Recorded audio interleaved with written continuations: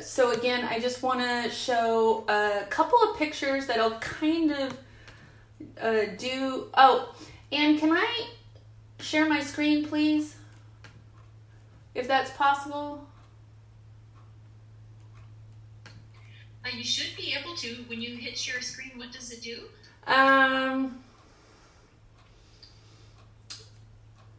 Desktop. Let me see. Allow Zoom. Oh, okay. The permissions are set, so it should work. Hopefully. Yeah, it's not. So, you know what? I'll figure this out and tomorrow. I'll share. So I have some pictures of me looking big, okay? So I was 1X. My top weight was probably 200, 205, but it was like, you know, I wasn't going to weigh myself anymore. I was a normal sized kid. I was very hyperactive. I love sugar. I'm an adult child of 2 alcoholic parents. I'm a trauma survivor. And OA was not my first recovery program. I actually got into ACOA in 1993. I was 23 years old. And OA was actually my 4th program. And I didn't even know what it was.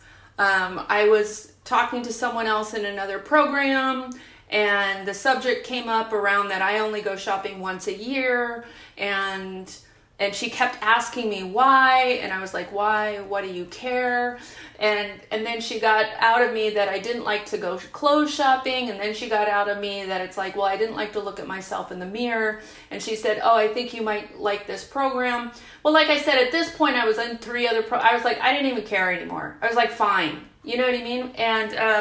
And so I went to my first OA meeting. I'm not exactly sure of the exact date, but I do know that it was like fall of 1998. And that was the only meeting that when I went into there, I cried the first day that I was there. Because, and I need you to know, like, I'm not a crier. I don't cry. I mean, I do now, but it's taken a lot of therapy. I was very, like, hard-edged, just very emotionally dissociated and disconnected. And so for me to have that kind of an impact was a big deal. And my tears were twofold. On the one hand, there was this power of identification. I had no idea that other women, and it was at that time, there were only women in the meeting. I had no idea that other women felt the way that I felt, number one, about food, and number 2, about their bodies. I had no idea. So on the one hand, there was just this powerful identification. On the other hand, I felt like I was busted. Like that this secret weapon that I had, which was my food. You know, because I was a type A alpha female, I was kicking ass and taking names, but I had my food. And so I could deal with anything as long as I had my food. And I like to say, because it's based on a true story, that food got me out of bed in the morning. You know, that I would wake up and just feel the weight of the day. And then I would think about breakfast. And boom, like I would be like, okay, you know, and so that was my relationship to food. So again, and then the other analogy that I use all the time is that it was like Linus, for those of us who know the Charles Schultz Peanuts character, it was like Linus with his blankie. And if you're familiar with the characters, you know, it's all these little kids who are in like 1st grade. And Linus is apparently like a year younger in kindergarten or whatever. But the point is that Linus with his blankie, so he's this little character that goes around spouting all this wisdom, but he's got a blankie. You know what I mean? And when he's in 1st grade, it's totally fine. But imagine Linus at 28 with a blankie, and someone says, and he's like an executive and he's looking all badass, but he's got this blankie, and finally someone says, hey Linus, let's talk about that blankie. You know what I mean? It was, for me, I was just like, let's not. But I was smart enough to know that I had believed in recovery enough at that point that I just kept going to meetings. So even though I was terrified, and I didn't want to do this. I knew that I did wanted to do it, and so I just kept going to meetings. My story involves 2 major relapses, and again, I'm going to kind of share that a little bit more throughout the weekend. But I did come in, I had some pink cloud abstinence, and I think I dropped like maybe 15, 20 pounds right away because I knew how to diet. And then, so that took me down to a sort of just a large size. But then for me, and I want people to know this, that I worked the program very diligently, and I only lost 10 pounds every 2 years. And so my story around that is that I was a normal sized kid until puberty hit. I was a tomboy, and when puberty hit, and all of a sudden the game changed to, you know, boy, girl, sexy, you know, who are you going with, kissing. I was so not prepared. I was absolutely not prepared for that. And so my solution to that was to desexualize my body.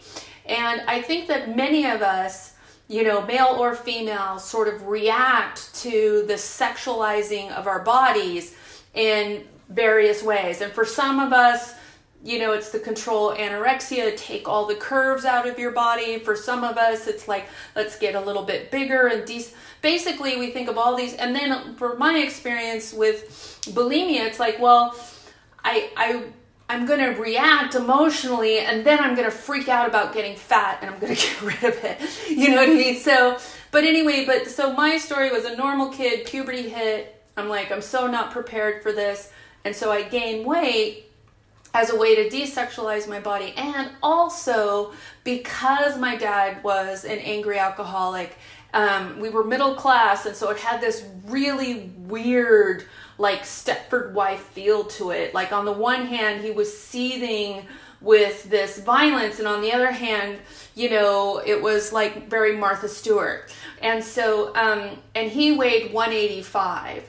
And so I noticed that I always sort of felt better when I weighed 185. Now, obviously, I got up to 200, 205, but I could never get lower than 185, no matter how hard I tried. And so in doing my history, I know that that had a lot to do with me feeling as a woman that I could be safe in the world, because my dad one time did charge at me, and it was like, oh, okay, if I weigh 185, I've got a chance. You know what I mean? And then also having been a survivor of perpetration, I just felt like I needed to protect myself and be able to walk around the planet in a bigger body. So that's where, for me, gaining weight and wearing my disease as a compulsive overeater in that way was the beginning of my story. When I came in, I worked the steps, I did everything. I was a good little 12-stepper. 12-step has really saved my life. I have an amazing life today. And so I am someone who would gladly sign up to be a poster child for 12-step.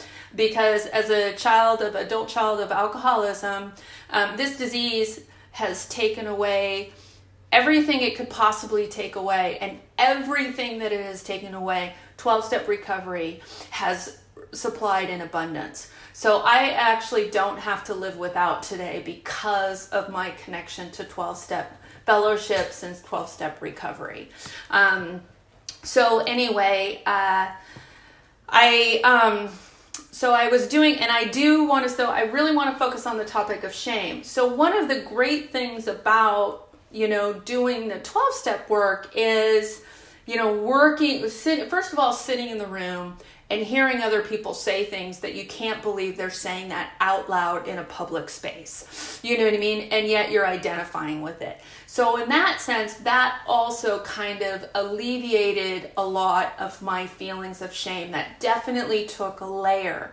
But of course, we're only as sick as our secrets. So there were a lot of things that I was just absolutely not going to say at group level. And that's where working with a sponsor one-on-one was very helpful, because that's where then I could talk about things that I had done that I thought for sure, this is the worst thing ever.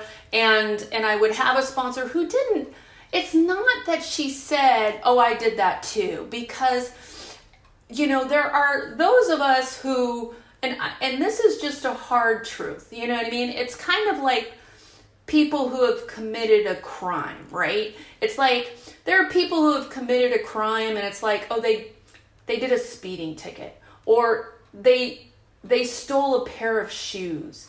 And then there are people who've robbed banks. You know what I mean? So it's like, so I didn't necessarily, it's not that, like, because I would sometimes have sponsors where I'm describing, like, robbing a bank, and she's talking about how she borrowed her sister's shoes and never returned them. Like, that was her big thing. And then the other thing is that, I'm from the San Francisco Bay Area, and I was in San Francisco in the 90s. So basically I was acting out in a city of sin. I have a lot of things on my 4-step, you know what I mean, around harms done and acting out and all the different ways that I could have acted out. So that's why I just want to say, like, it's not that someone did necessarily the same thing that I did. The thing that really did a lot of healing for me is that when I told this person who I really was, you know what I mean, and she still loved me, that is where I experienced a lot of healing. Now, I know that for a lot of us, we're in therapy, right? We're like, well, I tell my therapist that. I'm like, yeah, but I am paying my therapist. I'm paying her to look at me and not judge me. You know what I mean? Versus a sponsor or people in the rooms, I'm not paying them. You know what I mean? And so when I would do my 4-step or do my 5th step and reveal things, and this person still loved me, that was profoundly healing for a lot of my shame. So I do want to say that going through the steps absolutely took layers and layers of shame away. Specifically, I just want to dilate on that point for just a little bit more, which is that I know that I'm not the only one who, before recovery or before really deep recovery, if someone said that they loved me, I thought, well, that's because you don't really know me. And if you really knew me, you wouldn't love me. What you love is who you think I am. And so my job is to make sure that I keep you thinking I am the person that you think I am. It's kind of like that joke where the person says, God, please help me be the person my dog thinks that I am. You know what I mean? It's like, so that creates a lot of impression management. If, like I am constantly managing your impression of me. And so what keeps that happening is my sense of shame, that I can't really show you who I am. Because if you really knew me, then you wouldn't love me. So that's how imprisoning shame can be, because I have people telling me that they love me and I won't take it in because I don't think they really do, because I'm not showing them who I really am. And the reason why I'm not is because I have a deep core belief that if I showed you who I really was, you would reject me. Now, I want to get a little bit into why you're going to reject me. So this gets a little bit into the shame piece. So I've heard a lot of definitions of shame. I'm a big nerd. I read all the time. And the one that I think is best, is the easiest to understand, is shame equals less than, period. Like if you want to just like break it down, it's like shame is the feeling that I am less than. And then I have a little analogy to help with that. So I want you to imagine just a little store, a little boutique store. And in that store, and this is we all have this, if you've walked into a store, we've all had this experience. At the front of the store, where the window display are the best merchandise. That is the best quality merchandise that they have because they want to draw you in to the store. So all of the items that are in the window are the items that are the most perfect. And so you come in, you see them in the display, and you're like, oh, wow, let's go in here. And so you go in there, and then, in the middle of the store are where you can find all those items. And a lot of times they're not the most perfect, but they're pretty close. Now, what do you find in the back of the store? You find the defective, the broken, the items that are worth less than the items that are actually being sold in the store. So we're a very elitist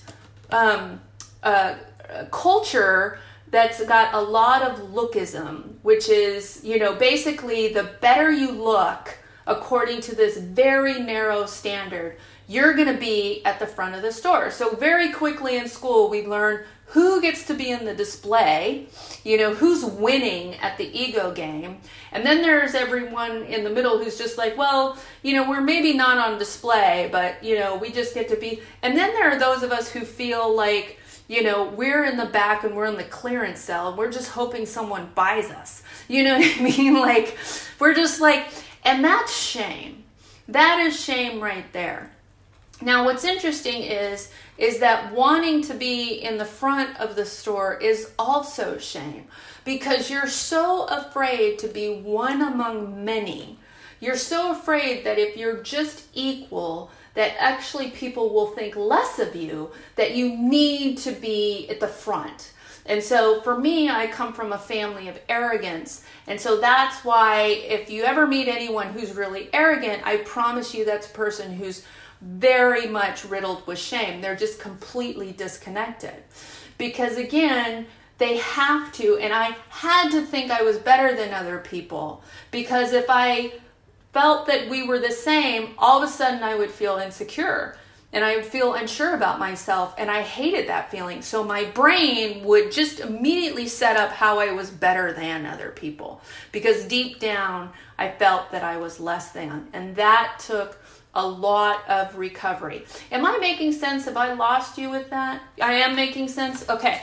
So anyway, so 12-step, what 12-step did for me is by being in the rooms and going to thousands and thousands of meetings. Like there were times and I'll talk about this when I talk about relapse and recovery from relapse, where not only I was going to like at least a meeting a day, at least, because I was going through one of the hardest times in my life. You know what I mean? So I have sat in meetings upon meetings upon meetings. And what that did slowly over time is it made it so that it was like, I could just be in the middle. I didn't have to be better than, and I didn't have to think I was less than. I could just be one among many. And I could realize that everyone has their bag of gifts, and everyone has their bag of shit. You know what I mean? And everyone gets, now what's in my bag and what's in your bag may be a little bit different. You know, we can call them character assets or character defects or whatever you want, but we all have strengths and we all have things that we're just like, I wish this wasn't true about me.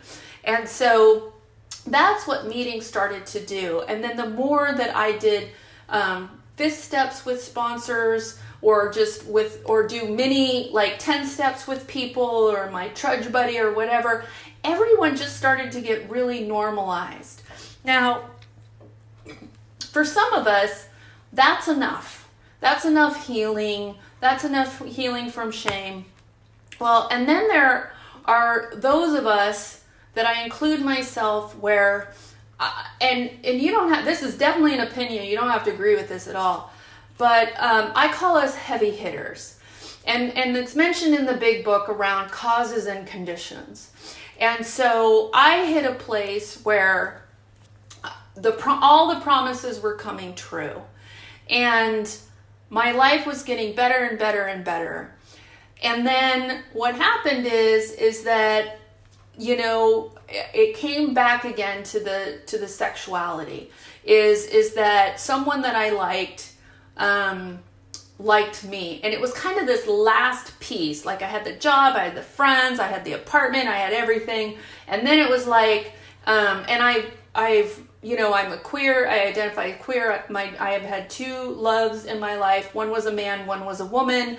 Honestly, I just believe in being in love with someone. I'm not invested in what body you come in. It's just how I'm wired. But anyway, so in this particular instance, it was a man that I had a crush on, and he flirted with me. He did something flirtatious back.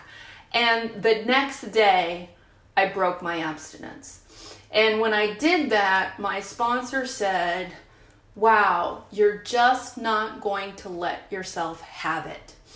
And that has never left me. And the thing about that, I need you to know is by that time I actually can't remember, maybe 13 years. And it was a big deal when I broke my abstinence. It was I'll tell you more about that later, but it wasn't a small thing. It was terrifying. It was like someone giving you this, or if you had this beautiful, most beautiful object, whether it's a vase, whatever you want to imagine.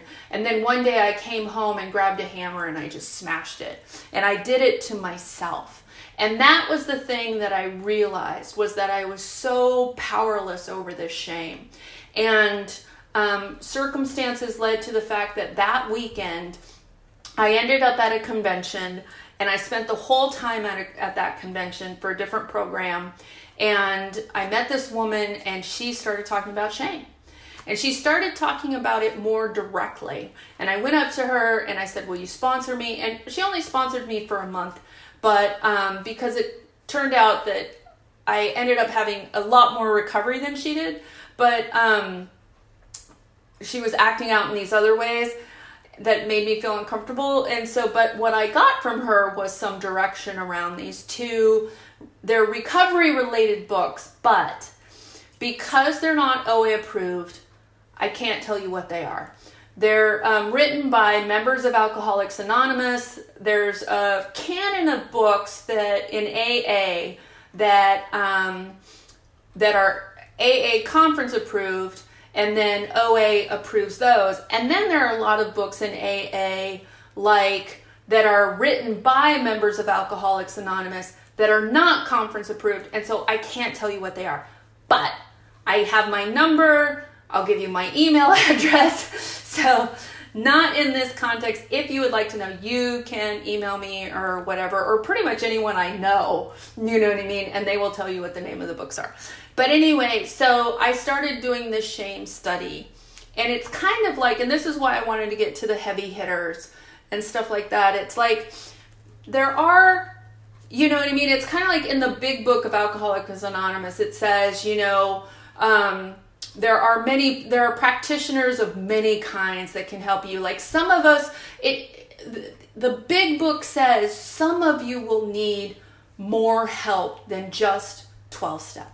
You know what I mean? Like, and that's in the book. And for me, when it came to shame, I needed more help than just going through the steps again. And so for me, it was kind of like going to see a specialist. And so I did the shame study, and it worked. And then I took 2 women through the shame study, and it worked for them. And then I started shame study groups, and it's working for them. And now I'm the effing shame girl that people call and say, will you come and speak at our retreat? You know what I mean? So, and I'm like, and I always just say, sure, yeah, whatever. So that's kind of like the background. So now I really, see what happened is that I got an update on my computer. So I had everything ready for you guys, and then I got an update. So let me just try one more time and see if it will share. If not, I will, let's see. Yes, Zoom, please. Yeah, allow. Oh, well, okay, I'm going to have to, no, I'm not going to do it. I'd have to, yeah. Nicole, is it the shame inventory stuff? Yes. Because, okay, you could just email it to one of the hosts and they can share it. Can you do that? And if I do that, where are you?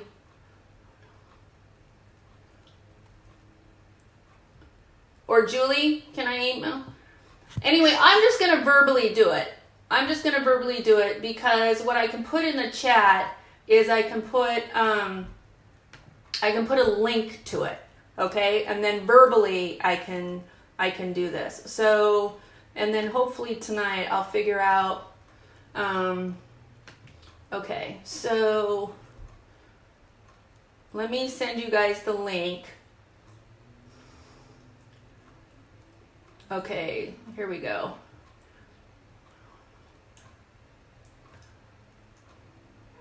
Okay.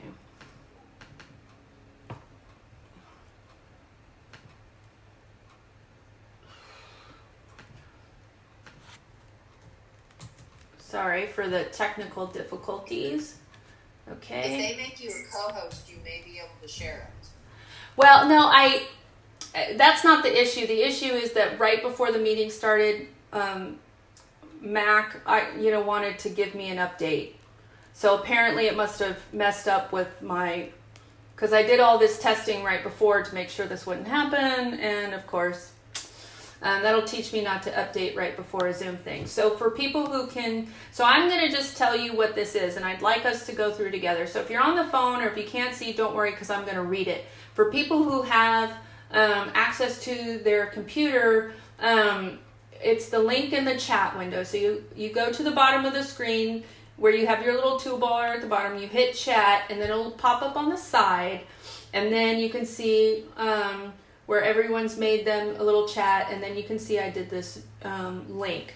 So I'm going to read it, and then we are going to do one together. So a shame in before. So there are 12 categories. Nicole, yep. I got it. When I hit that link, your entire Google Drive showed up. Yeah, that's fine. Oh, I thought you were just sending the inventory. Okay. Oh, you mean it didn't go just the specific one? Not on mine. Okay, hold on. Let me try again. Okay. Let's see. Get link. I'm going to try this again, everyone. Copy link. So, as long as you sent, so that link to my Google Drive, I might as well tell you this now. So all the stuff that I have accumulated over the years in recovery, I put in this G Drive. And I make it public so that people can just go at it. A lot of times it's because I was getting tired of sending stuff to my sponsees and just not remembering where I put it. So I also have recordings in there. I have everything I have way more information than you want. Now the link I just sent you is the link to the shame inventory. And if you got to the first link, you would just have to scroll down and find, shame inventory. But that link. So there are 12 categories. I'm going to read them for people.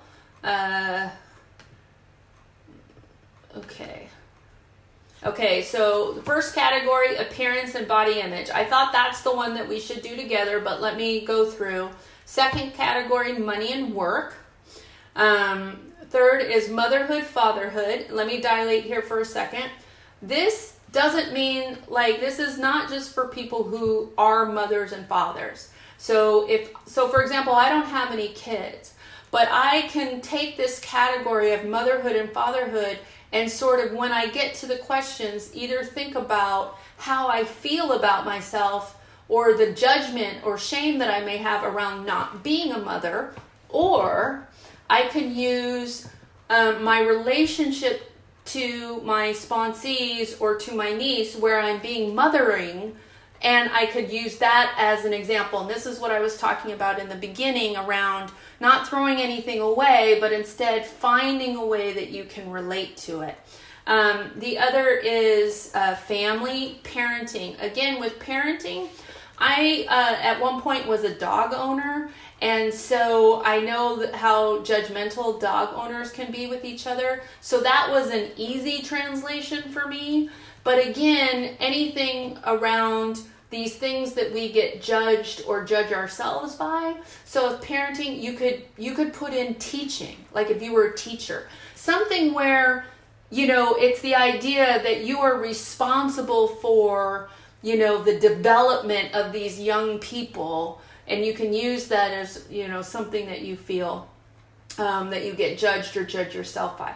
Mental and physical health, addiction, sex, aging, religion, surviving trauma, being stereotyped or labeled. So for example, that's an open one where it's like, you could put, person of color, or you could put anything where you feel that you get, like Christian. You could put Christian in there. Anything where you feel you get put into the box and then you get judged and compared to, that's what you can put number 12. You know what I mean? You could even put woman, like, you know what I mean? Do you get what I'm saying? Okay. So now the first thing that you do is you write out. So let's do this together, okay? Everyone ready? I'm seeing heads nodding.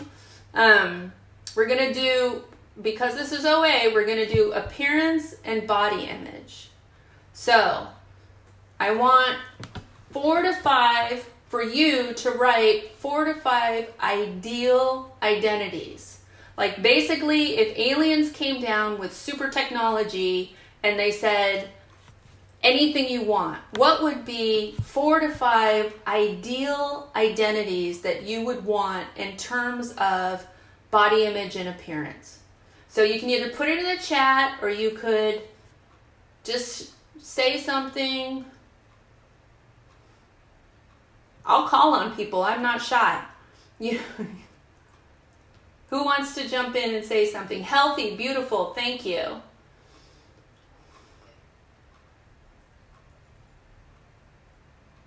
Someone else say something. Normally weighted. Okay, someone else.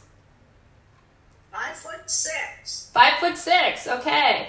Sexy. I like it. Not fat. Great. Someone else. Come on, you guys. Small hips. Small hips. Okay. I'm going to call on people. Quarantina. What's a body image thing that you would like to be? Oh, strong is another one. What's one that you would like to be, like an ideal identity, like in body image or appearance?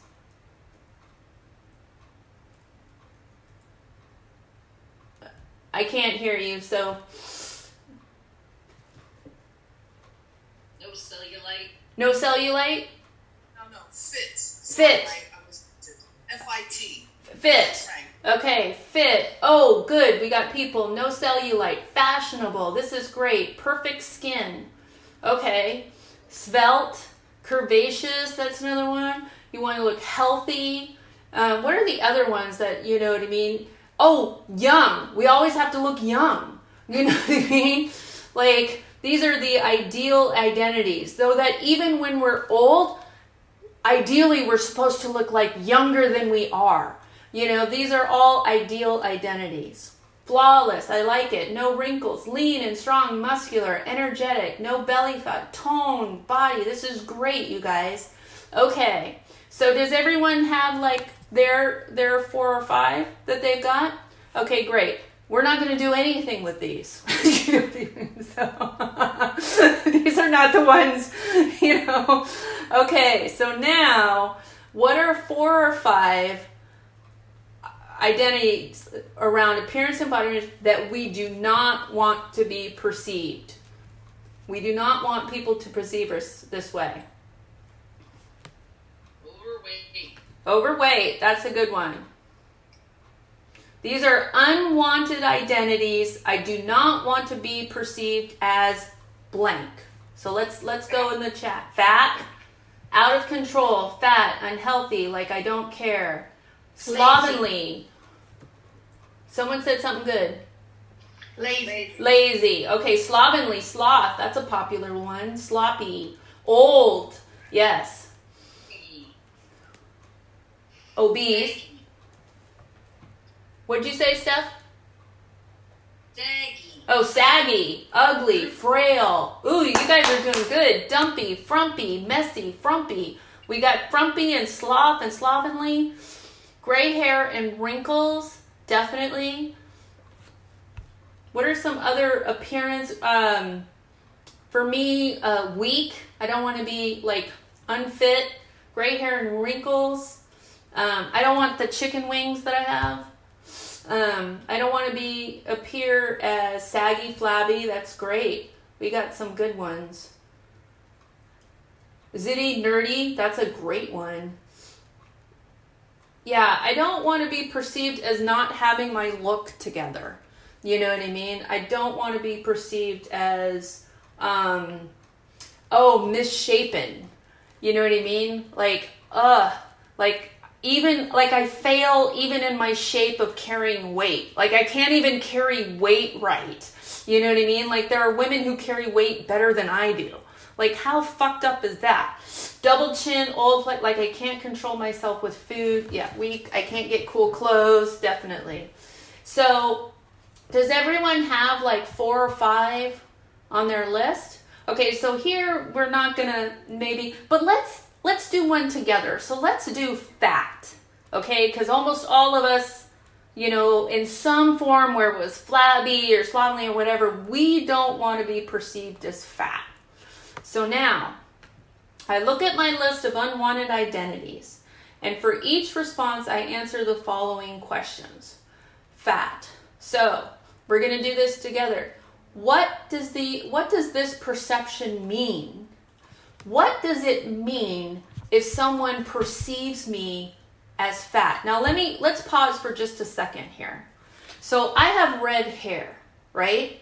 If someone perceives me as having red hair, so either they don't care or they may, what are they going to think? They're going to think maybe some stereotype stuff, right? But I don't really care. I'm not really invested. Do you get what I'm saying? So I don't care first of all, if they perceive me as having red hair, I'm fine with it. If they want to get a little stereotypical, like, oh, you're feisty and fiery and everything, I'd be like, yeah, but that's okay. I don't really think. So that's when we get into these perceptions. What do these mean? But what does it mean if someone perceives you as fat? And that's what we want to start. Okay, so we got some good ones. Like, I can't control myself with food, weak, like I'm defective, like I can't get cool clothes, like I'm lazy, out of control, that I am a loser, that you smell. Wow, that's someone. Okay, so if someone perceives you as fat, that you're unlovable, okay, that you're not in control, that you're weak, that you're a lesser person, that you're worthless, that you're lazy. Lazy, another lazy. That I will never have a mate. Oh, that you're useless. Oh, wow, yeah. That you're unworthy. That's a good one.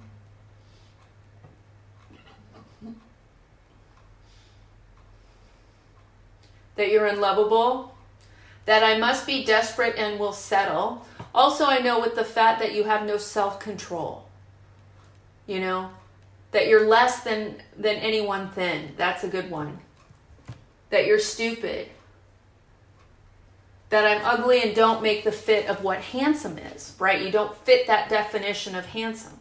You say beautiful or you say handsome, and then in our culture, it's like, well, no one in those categories is fat. So if you're fat, that by definition means you're not beautiful, you're not handsome, that you're unwanted, that you don't deserve to eat desserts, that you have no self-esteem.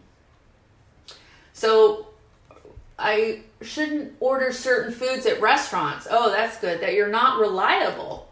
Wow. I mean, it's amazing how like your appearance, so I know this is belaboring the point a little bit, but can you see like the difference between someone, having a perception of my red hair versus the perception of being fat? Like, what a charge this is. No wonder we're terrified of this, right? So again, let's dilate a little bit more. So now we know what these mean. So now we're getting to it. Why are these so unwanted? Why do we not want anyone to perceive us this way with all of these things?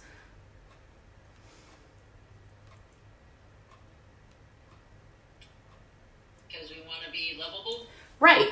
Because if you perceive me this way, and then all of a sudden you're rejectable. It gives people the like, oh, I don't have to interact with you. I don't have to connect with you. I don't have to accept you. I get to just disregard you. I get to reject you. Like, your appearance gives me a reason to completely dehumanize you and reject you. So of course I don't want anyone to perceive me this way. That you become invisible. That you're not accepted. It's not accepted in society. We want to be accepted. Yeah, look at so much, because that is not how I see myself on the inside. Right. Oh, right. So then how I perceive myself versus how you're perceiving me, like, it's not matching. And yet this is what it's like. This is basically, we all know about fat prejudice. So this is a good example of what it feels like when, people judge you based on your appearance, and they absolutely dehumanize you. And don't accept you, and you have no real voice in the world. You're not important at that you're not as good as. And in that sense, that's absolutely right. You become invisible, because you're not worth notice. You're not worth connecting to. Okay. Right. Okay. Now, where did these messages that fuel this identity come from? Now, this is a little bit of an easy one, but let's do it. Where did we get this message? Childhood, society, media, everywhere, magazines, TV, family. Now, when you're doing this on your own, it would be really good to get a little bit more specific. So, for example, for me, my mother was an aerobics instructor, and she was Jane Fonda before there was Jane Fonda. You know what I mean? Like, I have a picture of my mom leading an aerobics class, and everyone is wearing cutoff shorts because they didn't have exercise wear. This is like 1980, okay? So I can get a little bit like, yes, there was the media and everything, but my mom was also in her exercise bulimia. So, and it's not about blaming my mom. It's about understanding that in that family maternal line, appearance was very important. You know what I mean? And so, that message came this way. And then it was reinforced by these magazines, and then, when I was walking down the street, these, young boys barked at me. This is my story.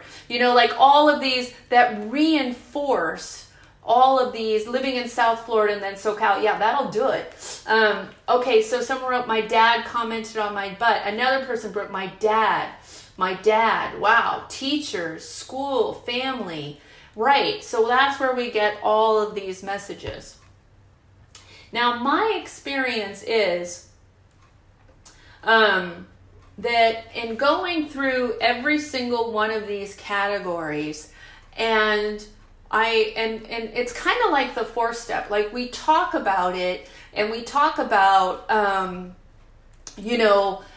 about the fears and the resentments and the harms done and the sexual conduct. And when you're sitting there and you're talking about it, you can really sort of, get a certain level of awareness, which is very different than when you go off and you actually sit down and you put in a lot of writing in your 4-step, and you do all the columns, and you really, and so here's what I'm saying. My 4-step experience was profound, and it wasn't the one item. It was that every single item, I started to see these patterns, and these patterns started to point to these bigger wounds. And that was where I was like, wow, I got a lot out of, doing the 4-step. It was the same thing for me with doing the shame inventory, was writing out all these ideal identities and then all these unwanted identities. And then in the unwanted identities, looking at like, why didn't I want them? What did it mean? Where did these come from? And I just kept doing that for every single category started pointing to something for me. and I don't want to share this here because I really kind of want everyone to have their own experience. It's kind of like, I feel like if I tell you what it meant for me, then it gives you're going in with an idea of something. I'd rather have you walk into the shame inventory on your own, a little bit fresh and a little bit not sure what you're going to find when you do each one of these. Okay? So because we want to do some open, okay, so that's the workshop piece. That's the part we're doing the inventory. So again, I read the 2 books. Also, there's a pamphlet in my, which is also not conference approved. It's in there. It's called Shamefaced, in that G drive that I sent, that was also a booklet that was very helpful. It was only a little bit. So those are the 3 things. I did the shame inventory. I started taking other women through the shame inventory and shame study. And again, just like the 4-step, it led to a lot of healing, and I think it's not in place of, it's more like, so now with my sponsees, when I take them through the 4-step, and I wouldn't be surprised if this started just to become, I take them and we do harms, fears, sexual conduct, resentments, and then we do shame. Like I kind of do it that way because my sponsees, we all tend to be heavy hitters, meaning that we have some trauma in our story. And this sort of deals, and a lot of our shame is directly tied to our experiences around trauma. And so it's just a way of kind of focusing a little bit more on a particular topic. And I really, no, this group is not just for women. No, it's for anyone who wants to come. So it just happens to be a lot of women. Because it's OA, it's the story.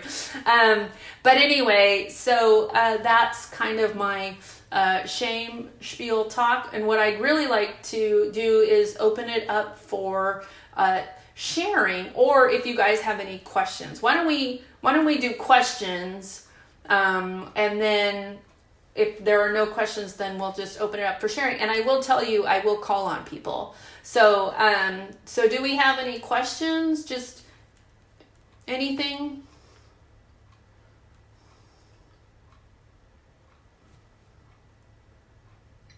Hello, can I say something? Yes, please. This is Enham. Oh, hello. How are you? I'm good, thank you.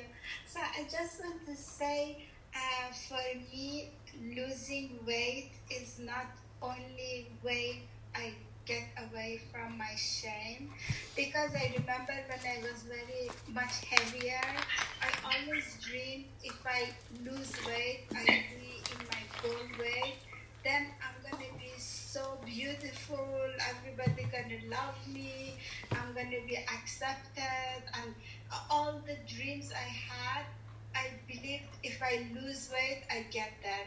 But then after I lost weight, I looked in the mirror and said, how come I'm not happy yet? How come I'm still shameful? How come with losing weight, this is my goal weight, I'm not happy yet? So it's much deeper job than just losing weight. That's what I wanted to say. That's beautiful. Yeah. And for those who didn't catch when I was telling my story, I had lost the weight. I had, like, all the promises were coming true, and I had done so much healing, but there was still this one core piece that I was getting in the way of my own recovery. And I know that for some people they talk about just keep going through the steps, and I'm like, well, I had gone through the steps so many times. I'd been in therapy for so long, and so my story is that I needed to deal with the shame directly. I needed really to dilate on that piece and how I was not allowing myself to have a life beyond my wildest dreams, because my belief that I was less than meant that I did not deserve recovery. And that's really the piece that I'm trying to sort of speak to when I do these things, is how I got in the way of my own recovery. Marie SKY. Yes, hi. What comes up for me is, because I'm almost to my goals, is that when I am at the size where I can be picked up, I'm not safe anymore. And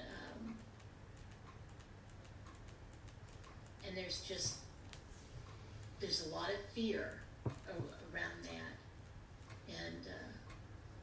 and then but everything else is shame. It's like it's one or the other, Just my comment. No, that's great. Thank you, Eileen. Thank you for speaking up. Or Marie, sorry. Eileen, next. Yes. That's okay. Okay, so there's your phone number, because I'm going to call you because you have my story. Because I came into a program 104 pounds, 5'10". I'm still slender. I had to gain weight in recovery. And it's so hard for me a lot of times because I don't think the shame piece has been addressed. I still, those things about, when I wrote what it means when I'm fat, lazy, unloved, unworthy, never be loved, all those things are still in my head. Right. And I'm not fat. I don't think I've ever, I don't know if I've ever been fat, but there's so much in there that, like you said, we work the steps and we go through, program, yet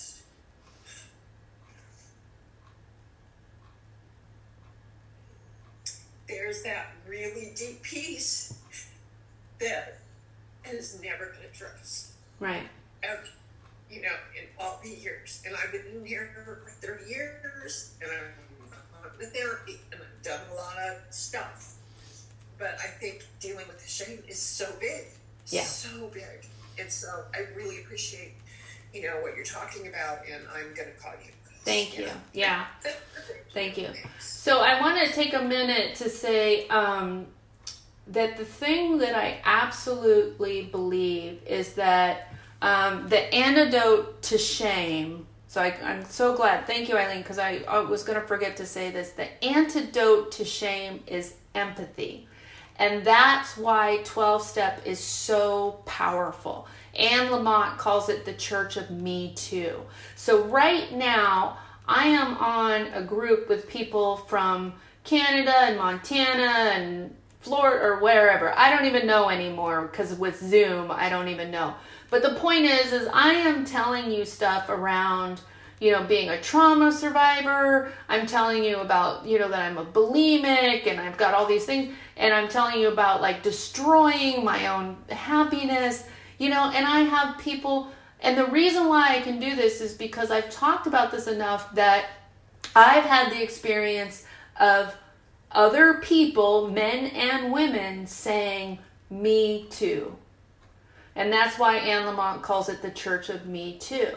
And so as soon as you say me too to me, then I no longer feel like maybe I'm worse than you. I'm like, oh, you know what I mean? Now, maybe in the beginning, when I only have a few people, I'm like, oh, okay, so we're all worse than everyone else. But then, let me tell you, I've been doing this for a while, okay? And I just keep getting me too, me too, me too. And also, I have sponsored professional models. And I can tell you that getting the body that you think you want is not the answer. You know what I mean? Because again, that core belief that you are less than. And it might be a different story. For them, it might be that it's like they're nothing without their looks. Or they could have total body image dysmorphia, which I've had to deal with, where I'm looking at a woman that's like paid, to show her face, and she doesn't think that she's really pretty. I mean, it's just amazing, what we can do to ourselves. So, anyone else have anything that, so before I get on that, to finish the empathy piece, so you don't just do this inventory and be like, oh, yeah. You do your inventory and you share it with your sponsor. You know what I mean? And that's why when I did the shame inventory, I did it for myself with my sponsor and my therapist. And then, because I've been in the rooms a long time, I knew that it's like, I bet you this could translate. And then I started doing shame studies, you know, and then to go through it together, you know, and to do these chapters and read these things together, and to have all of these men and women say, me too, me too, me too, all along the way, you start to feel like maybe you're not defective. Maybe you're not less than. You know what I mean? And slowly and slowly and slowly, it corrodes the shame. So I call it like the shame hag. So I have this little thing, you know, where it's like, I think of like the queen of judgment and the queen of compassion. And judgment by itself is just judgment.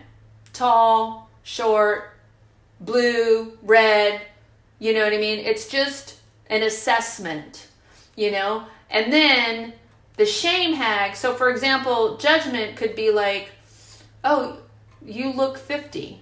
You know what I mean? I am 50. You know what I mean?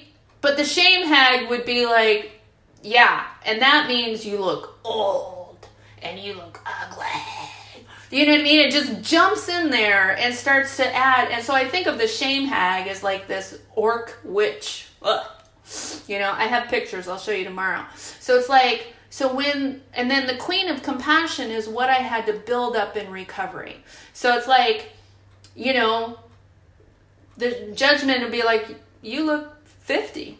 And my queen of compassion is like, yeah, girl, you're rocking it at 50. Look at you. You look great. And thank God you finally got here. You've been waiting your whole life to be a wise crone. And isn't this awesome? And da da da. Do you see what I'm saying?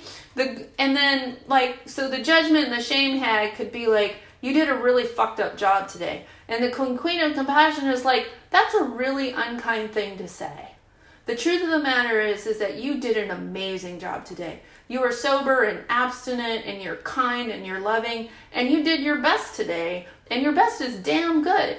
Why don't you go to bed and not think about shit anymore? Do you get what I'm saying? So it's like, so I practiced this, like, and how it started was when I came into the rooms, all I heard was the queen of judgment with the shame hag. And for people who like Lord of the Rings, the shame hag is like worm tongue.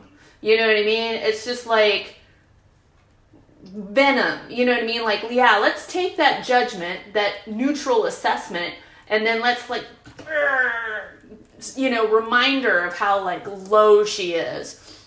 And so when those thoughts would come in, I constantly sort of said, thank you for sharing, because I don't want to argue.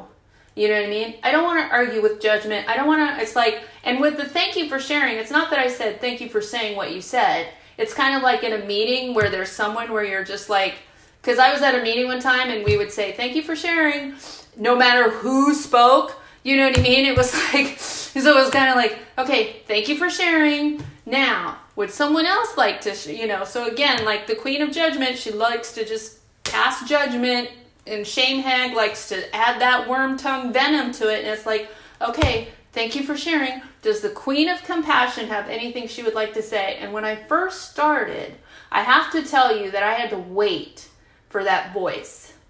And in the beginning, I couldn't find that voice, and I would have to call people and say, this is what my brain is telling me. And then they became the voice of the queen of compassion. And then over time, my queen of compassion got really, really strong. And now, like, my shame hag doesn't get any airtime. If she even starts to open her mouth, my queen of compassion is like, that's not kind. That's it. It's just like, that's not kind. You know, we're doing kind today. So if you don't have anything kind to say, we're not really listening, you know? And so the way that I can intervene on my own behalf, that muscle has gotten really strong. And the reason I want to dilate on this for a moment is because my sponsor and my therapist and my best friends and my whatever, they can't come into my head with me. At some point, I have to start to save my own life. I have to learn to intervene on my own behalf. I have to start saying it's not okay to talk to me that way to myself. Do you know what I mean? I have to start doing that, and I have to start to practice redirecting to, an empathetic, compassionate voice. So I want to, I see you, Janice, and then Val.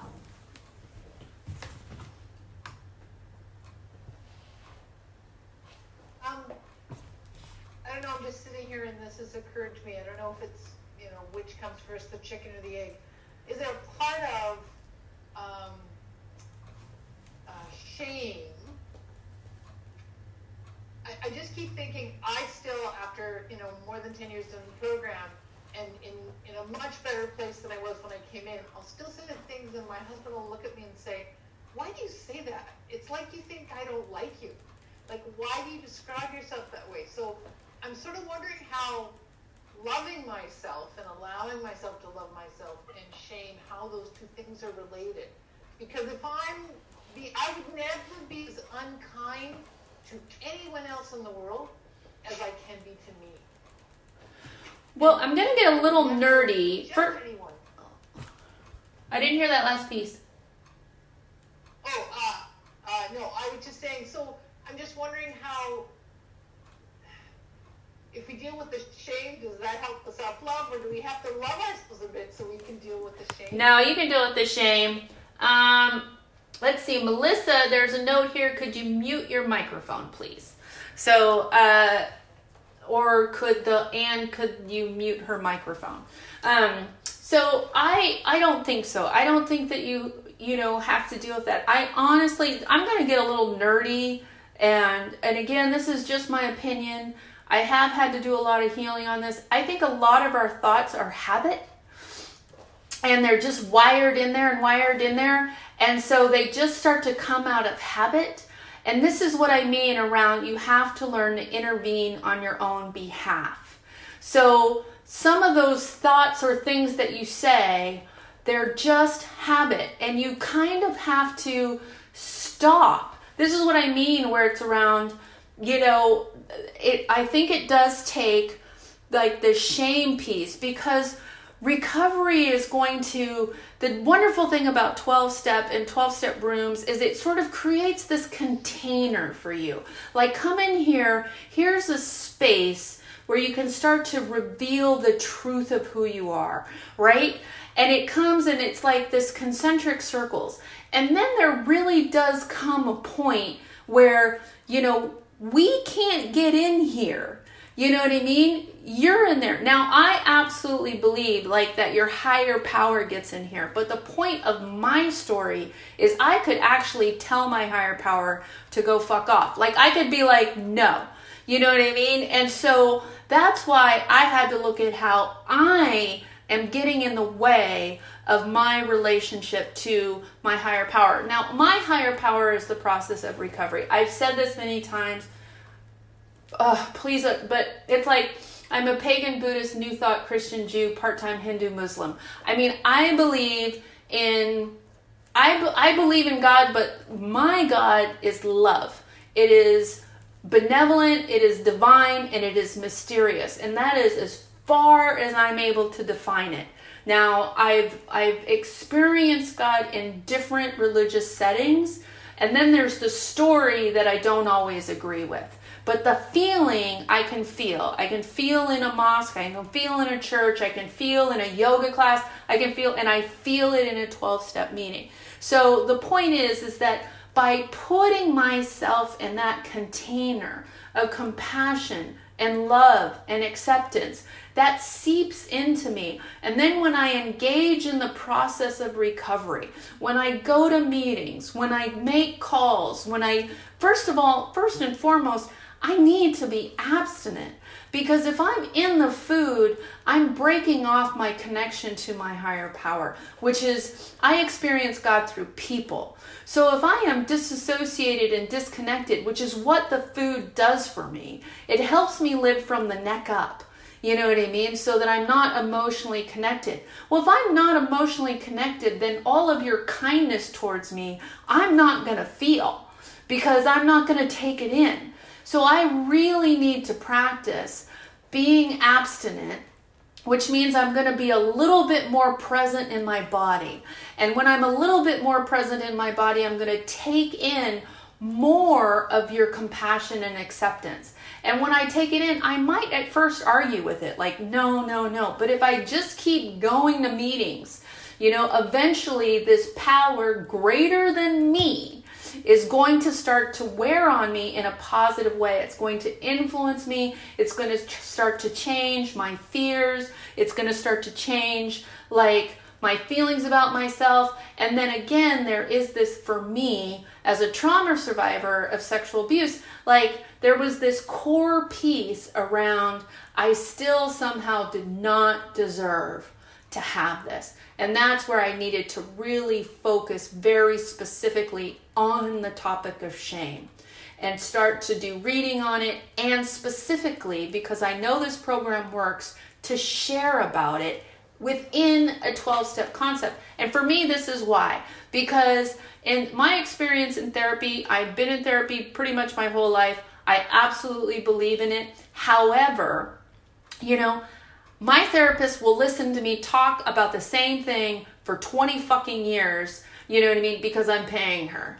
Whereas if I engage in the process of recovery, at some point people are going to say stuff to me that my therapist is not allowed to say.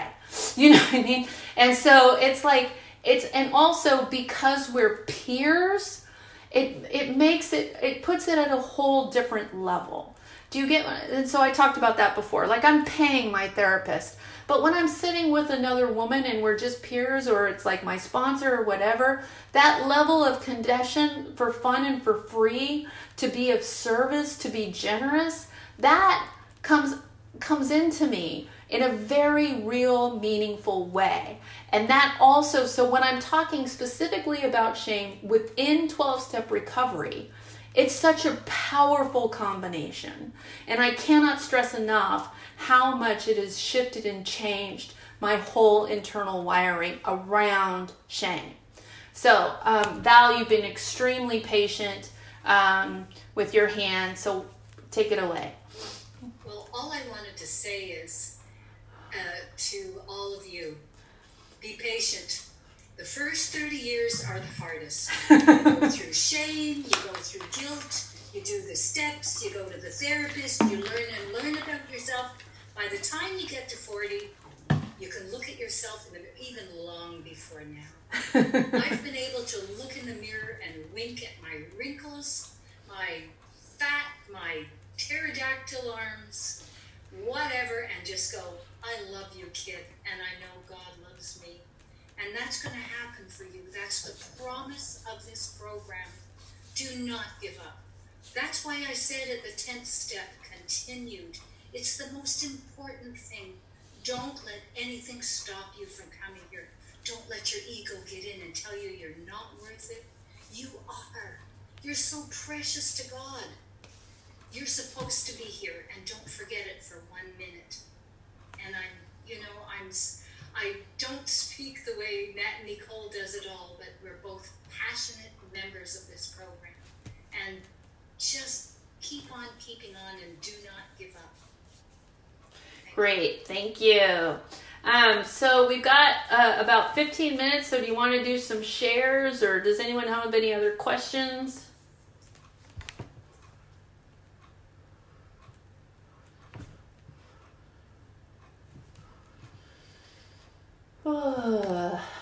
Carla M., is there anything you want to share about? Nope. Susan K.?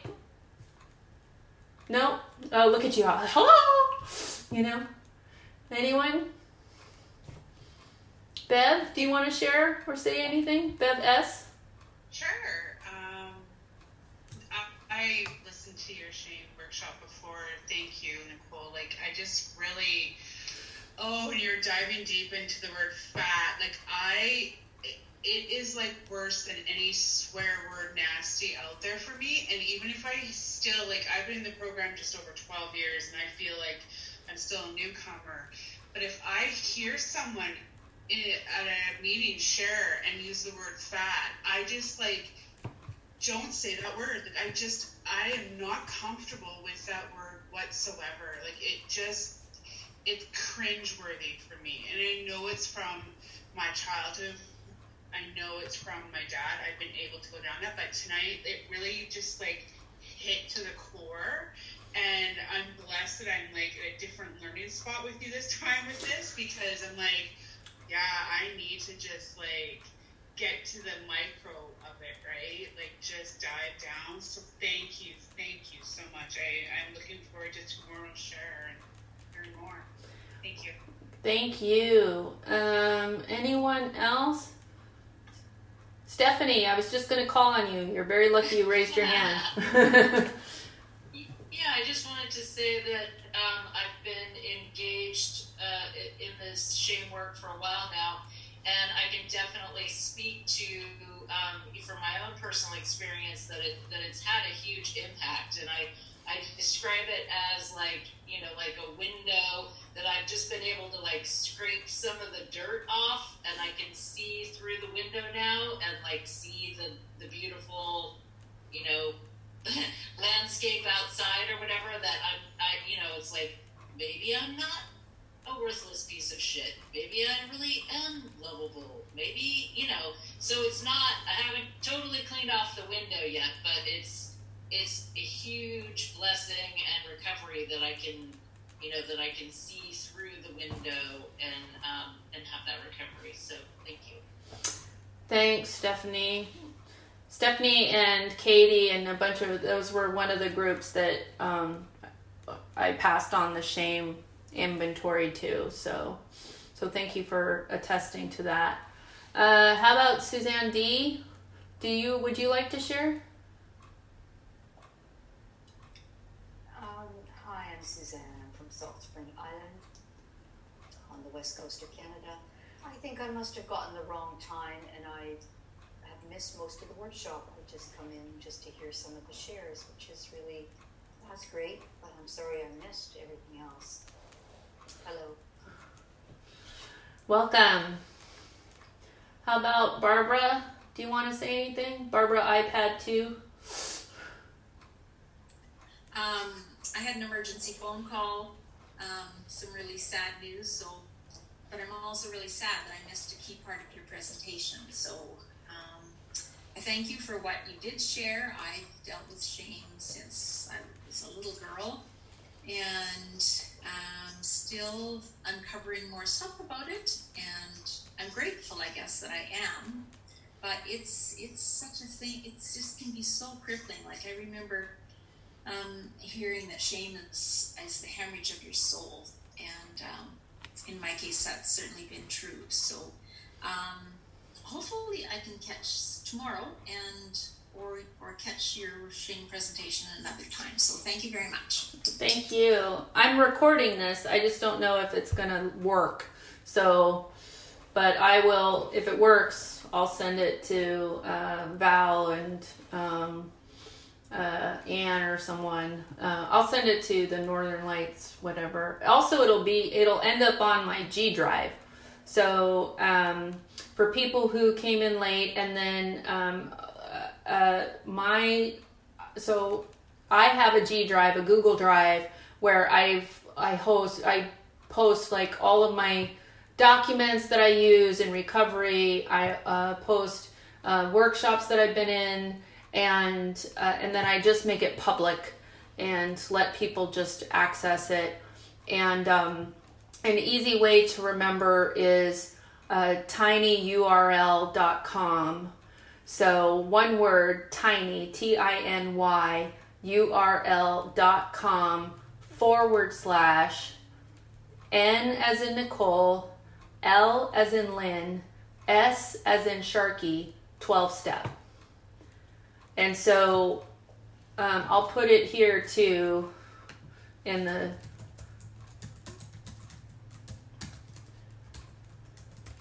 I put it in the chat.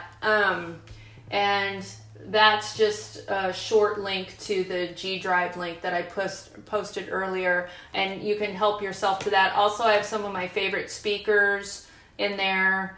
Yeah, it's site that I started for sponsees because I was losing track of documents, and then it's just built and built and built. Also, I have my all my step work assignments in there, including all of the documents that I have them read, and then also I have a link to my podcast. My podcast isn't like a podcast. It happened because I have Canadian sponsees, and I got tired of saying the same thing over and over again around each homework assignment. So I started recording myself, and then my G drive was getting too full, and so then I Googled, like, where can I host free audio files, and I ended up with this podcast.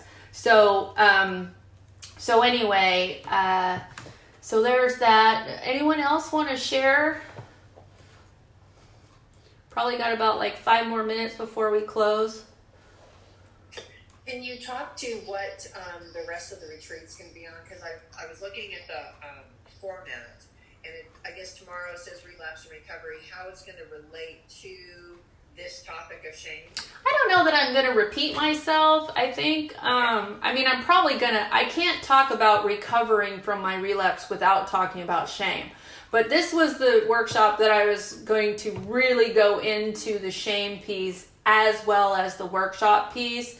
I think tomorrow I'm just really going to speak about, hey, guess what? Relapse was a part of my story, and here's what I did. And each relapse taught me something very important.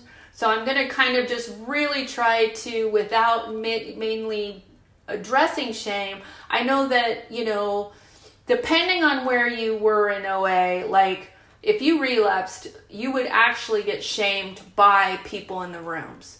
And so I don't believe in shooting our wounded. And so I just really kind of want to speak to that. Also, I'm not a morning person, so this is going to be really interesting for me. So I'm like, wow, I totally missed that like mountain time thing. Otherwise, I don't know that I would have agreed to that, but it's okay. I'll do it. I'll be there. And then I only speak twice tomorrow. I speak in the morning, and then in the afternoon, tools of recovery. I'm really just going to talk about all the tools that I use and why I think each tool is important. As you can kind of tell, or the difference of the, Val and I are as a speaker, I always sort of describe myself as like a swim coach. Like I'm very loving, and I'm very watery, and I love you, and I'm going to give you all of this nurturing, but I am like, here's what you got to do. Here's what I expect from you. Here's the program. Here are the meetings. I'm like, so I expect your ass to show up on time in a swimsuit, and you get in the pool. I'll be on the side. I'll be like, coaching. I'll be like, you can do it, girl. You can do it, but you got to work. Because I came in, and in the beginning, I was very like, I took what I want, leave the rest. But then I got to a point where I was gonna die. I mean, this thing was gonna kill me, and I hit a level of desperation and it took a long time for me to get to that place where, I was like, okay, I'm gonna do exactly what my sponsor tells me to do, and I'm not gonna argue, and I'm not gonna question. I'm just gonna do the whole thing. So yeah, that's my plan. I don't know what the whole thing is. I just know what my little piece is. So I can't really speak to that. So I think there's probably a wrap-up process. I don't know what it is, but I want to make sure I don't take people. I know this thing ends at 8:30, but I don't know.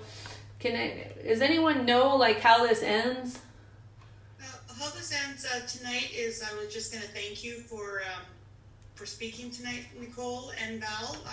What you guys shared was immense, and for me very helpful, and a little bit eye-awakening. And just to wish everybody a good night, and I hope to see everybody tomorrow morning. Okay, so since that's the easy ending, we actually have 5 minutes. So, does anyone have any questions or anything that they would like to sort of say, or any intentions they want to set? Alice. Hi, I'm Alice, compulsive eater and Mexican bulimic. Hi, Alice. Hi. So I just want to say that this shame thing is a huge topic, and we're all kind of being, especially since it's Zoom, there isn't going to be this after speaker time for us to comfort each other, and that it's really important that you make some space for you to kind of process what's going on before you go to bed, and to commit to your abstinence, that you'll call someone and talk after if you need to, or journal, or, because we want to use these opportunities to grow our program, not to take steps back. So, thanks. Thanks, Alice. Alice is my friend. I love her. She's awesome. So thank you for bringing that up. So yes, so this was a really, see how God works? Isn't this perfect? So in closing, yes. So here's something that can happen. This is the whole, when I talked about Linus with the blankie, you know what I mean? So someone can come up to Linus with his blankie and say, hey, let's talk about that blankie. And then, the terror of that, right? The terror of that. And that's what we eat over, is our blankie. Our food is our blankie. And so I really would encourage you that if anything got activated or anything, whatever, that just try to reach out. Just try to text. Just try it. You know what I mean? And we're powerless over food, and our life is not what we want it to be despite our best efforts. And my sponsor taught me that I have to learn to be willing to be uncomfortable. And that I have to learn that I can handle uncomfortable. And so if afterwards, if anyone starts feeling uncomfortable, please work your program, please reach out on the phone, please text someone, and please know you're not alone, and that, that the recovery, I'm going to end with this. Recovery requires, it's not actually always overtly talked about, but it's in the big book, which is that recovery requires two powers. Recovery requires your own personal higher power, but it requires also the power of the fellowship. And if you have one without the other, you are not going to recover. You need both. You need a power that you can believe in personally. I told you that my higher power is the process of recovery, and that together we can do what we can never do alone. And you need the power of the fellowship, the church of me too. So I just really encourage you to connect with both of those tonight and this weekend. Because sometimes when we go to these retreats, we get busted. And then we're like, oh my God, I might actually have to put the food down. Or I might actually have to do this thing. And it just scares us to death. And just know that it's better to call someone and say, I'm scared to death, than to be alone with the fear. Because if you're alone with the fear, you're powerless over food. I like to talk about the disease as it's a perpetrator. And the very first thing a perpetrator needs to do is to get you alone. So the disease always wants to get you in isolation, because then the disease has more power than you. So how you work recovery is the first thing you do is you get out of isolation. So anyway, thank you so much. You guys have been really wonderful. For anyone living in Canada, I want you to know I may be seeking asylum soon. So I've got your names. I'm just like, hi, remember me? So anyway, blessings, and I will see you tomorrow. Julie, do you want to say anything before I sign off? No, I believe everybody, I wish you guys all a good night. Thank you.